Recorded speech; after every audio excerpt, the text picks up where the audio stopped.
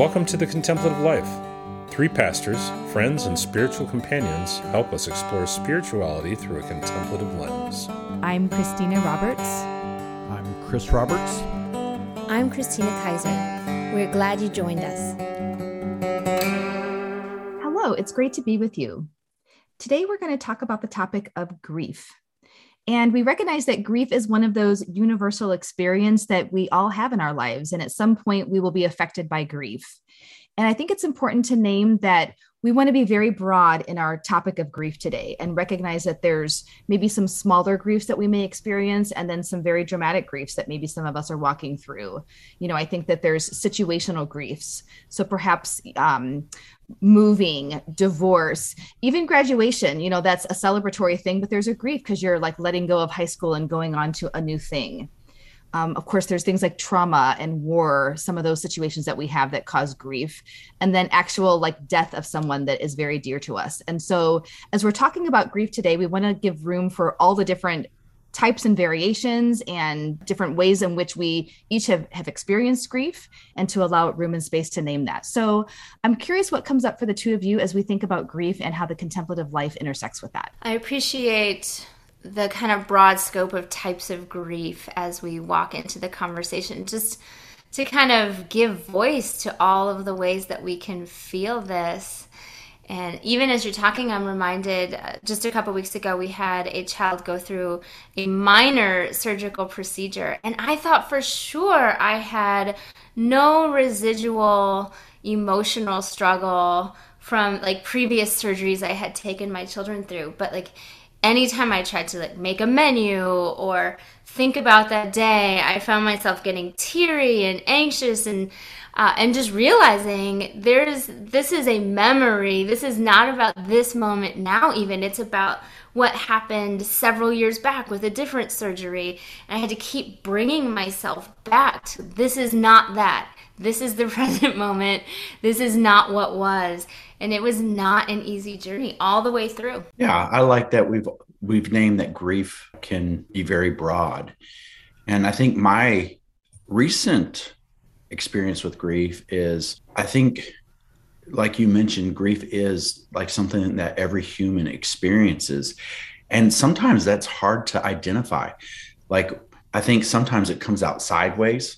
Like it could come out in anger, or it could come out in escapism. Let's not deal with it. Let's not name it. Let's like just pretend that this transition that just happened, I'm fine with it. I can move on. I don't need to say, I need to grieve what I lost in this circumstance or this situation. And I came in contact with a neighbor who was experiencing grief, and she was in sort of this denial, this emotion that I have, grief about the change of the neighborhood was coming out in anger. And so I think just being able to talk to her and say, what is it that you missed? And really getting her to name it's this. And I think naming is super important whenever it comes to identifying grief. What is it that you're grieving? What is it that you feel like you've lost? So I really appreciate that we've brought up like the multiple facets of grief. And so this is the small spectrum of grief that I've recently come into contact with. Yeah, and even you mentioning that this particular situation with the surgery reminded you of another surgery and some situations that you had walked through. And I think that that's also something with grief is when a new grief comes to us, we not only have the present grief that we're facing, but also the history of the griefs that have been with us too. And the opportunity of, okay, I'm a different person now. And how do I take in this grief and process this grief, knowing that, you know, it reminds me of those Russian nesting dolls where you have the little doll and the bigger dolls that keep, you know, encompassing the other one. And, you know, I experienced this. My mother passed away when I was 11.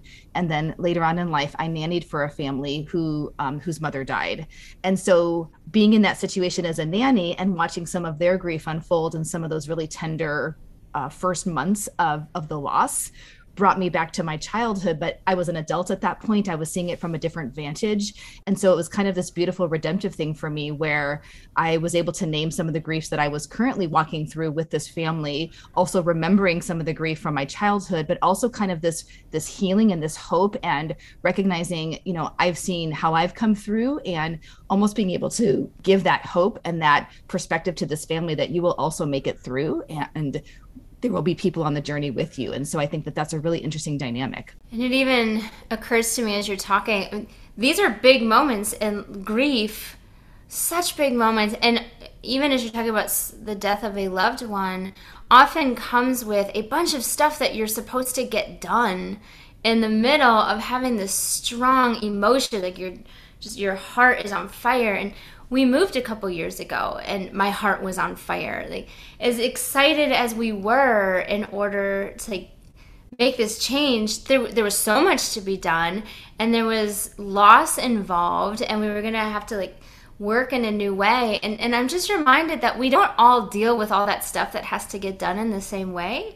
And that kind of has to be okay. So some of us are going to really dive into that work and use it.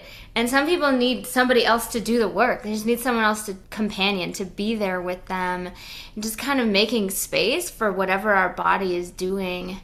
I realized once we got to our new destination, I noticed for a while we slept long. I mean, now we get up at 5:45. We were sleeping till 8 in the morning long. It was long. Our bodies were tired. And I thought, will this ever end? Will I ever not feel so tired? And of course, eventually I didn't feel that tired, but it took a while. And I think it's important to acknowledge that our grief isn't linear, and there's seasons where maybe the grief is a little bit more intense that we have to walk through, but also that there's different ways in which our personalities or our energies engage with the grief. And so, for some, putting our hands to something. And so, sometimes when there's a loss, maybe you're then building a scrapbook. It's like, okay, I graduated, I'm leaving these people. And so I'm going to make a scrapbook as a way to kind of channel the good and the memories and to celebrate what was, while I'm having to let go of that part of my life right now and that grief.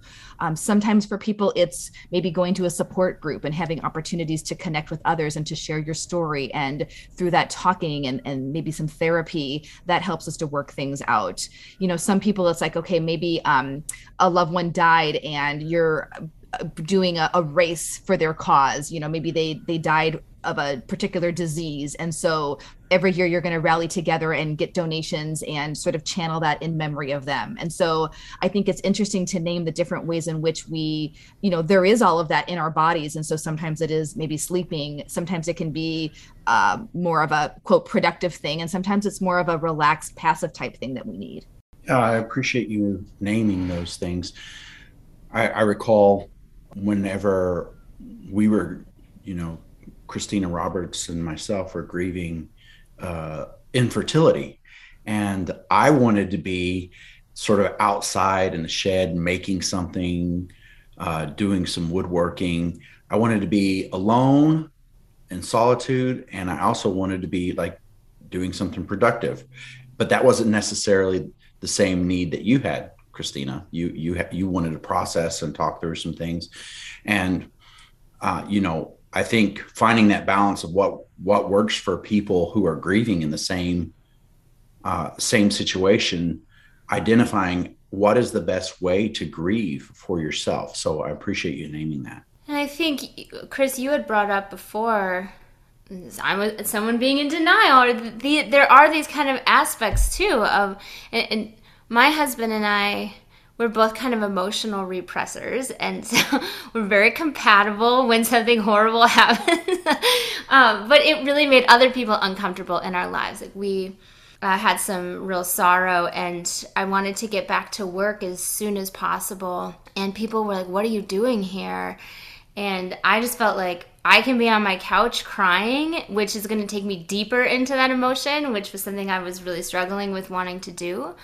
Or I could go to work and feel productive and like a person, and I want to feel like a person, and so I am here, which is kind of like code for leave me alone, right? But on the other hand, it would come out while I was driving. I would listen to music and it would all just kind of come out. I kind of wanted to process emotions by myself, in that like they were too deep, they were too emotional, and I just didn't want to do that with everybody.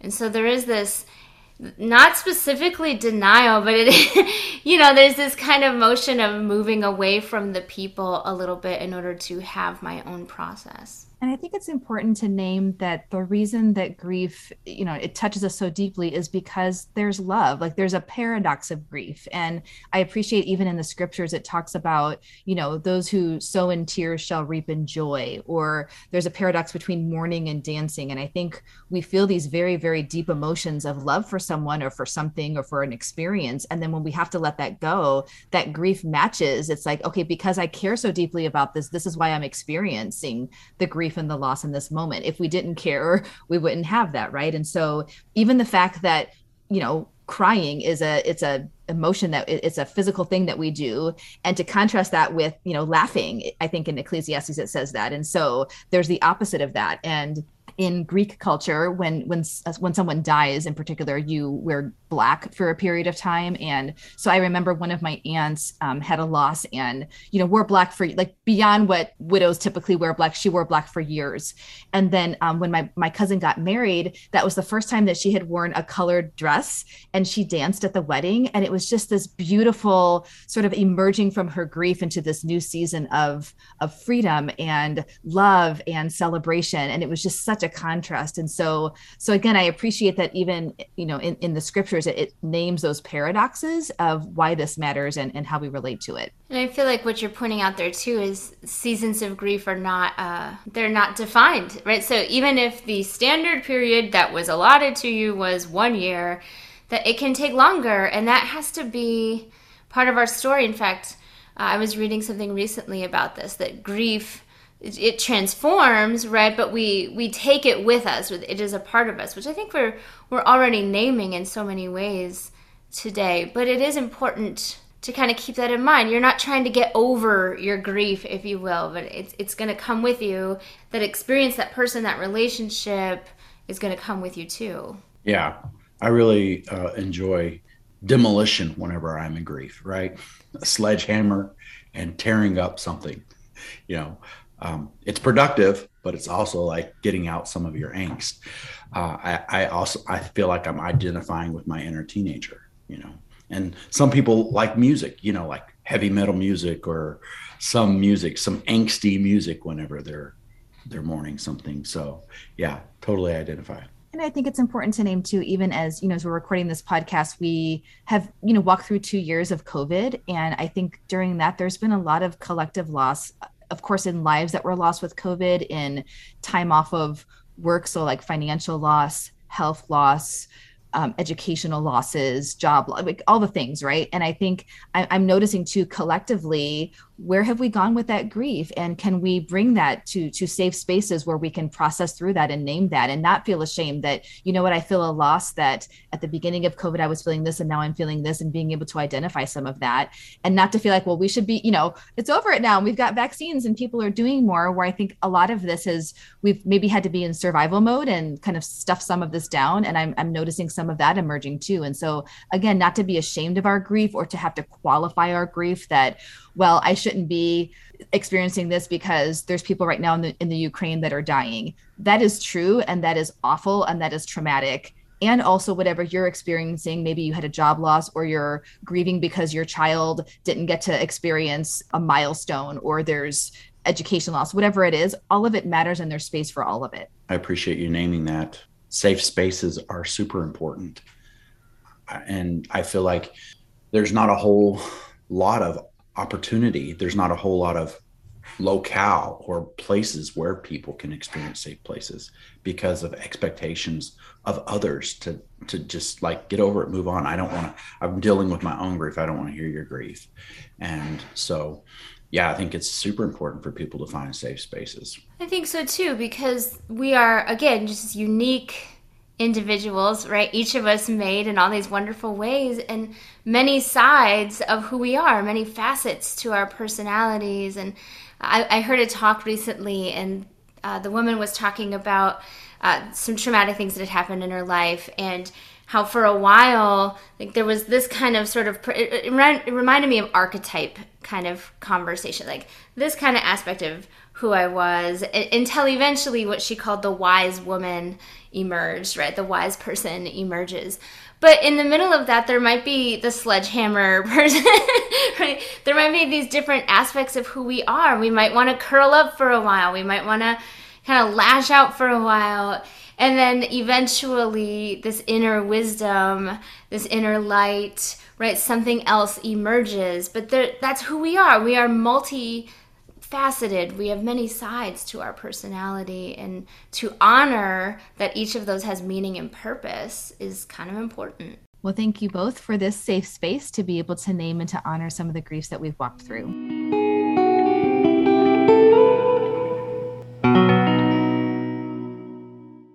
And now is the part of our podcast where we talk about what we are into this week. So what are we into? Well, I think this is definitely a result of being middle-aged, but I'm into my rain barrel and watering the garden from water that just came from the sky. I don't know if I shared this at some point or not, but we had picked up a used rain barrel, just randomly drove by it late last year in the season for like $15. And so we had kind of gotten to use it, but now we're ready. It's like the beginning of a new season, and we go out and it drops down into the watering can, and this beauty of the stream that comes out of the watering can is so much better than the hose. So just living into that on those days. Well, I have been into the banjo and Beatles tunes. So I've been playing some Beatles tunes, and I'm currently learning Blackbird on the banjo, and it has a very fun sound. So I'm into banjo, Beatles tunes, Blackbird. Lots of bees. Love it. Well, I am into flossing. So this is something that I should have been into way before now, but I've been a very sporadic flosser, and I'm really trying to up my game. So I am embracing flossing, and I'm excited to go back to the dentist in 6 months and see what kind of progress. I want to have my dental hygienist excited and thrilled for me. So I am into flossing. Well, thank you so much for joining. As always, we invite you to check out our website for more resources. And again, as we're kind of naming grief, if it would be helpful to have a sample spiritual direction session, we would love to connect in that way. So feel free to reach out at info@thecontemplativelife.net. Until next time, make it a great week. Take care.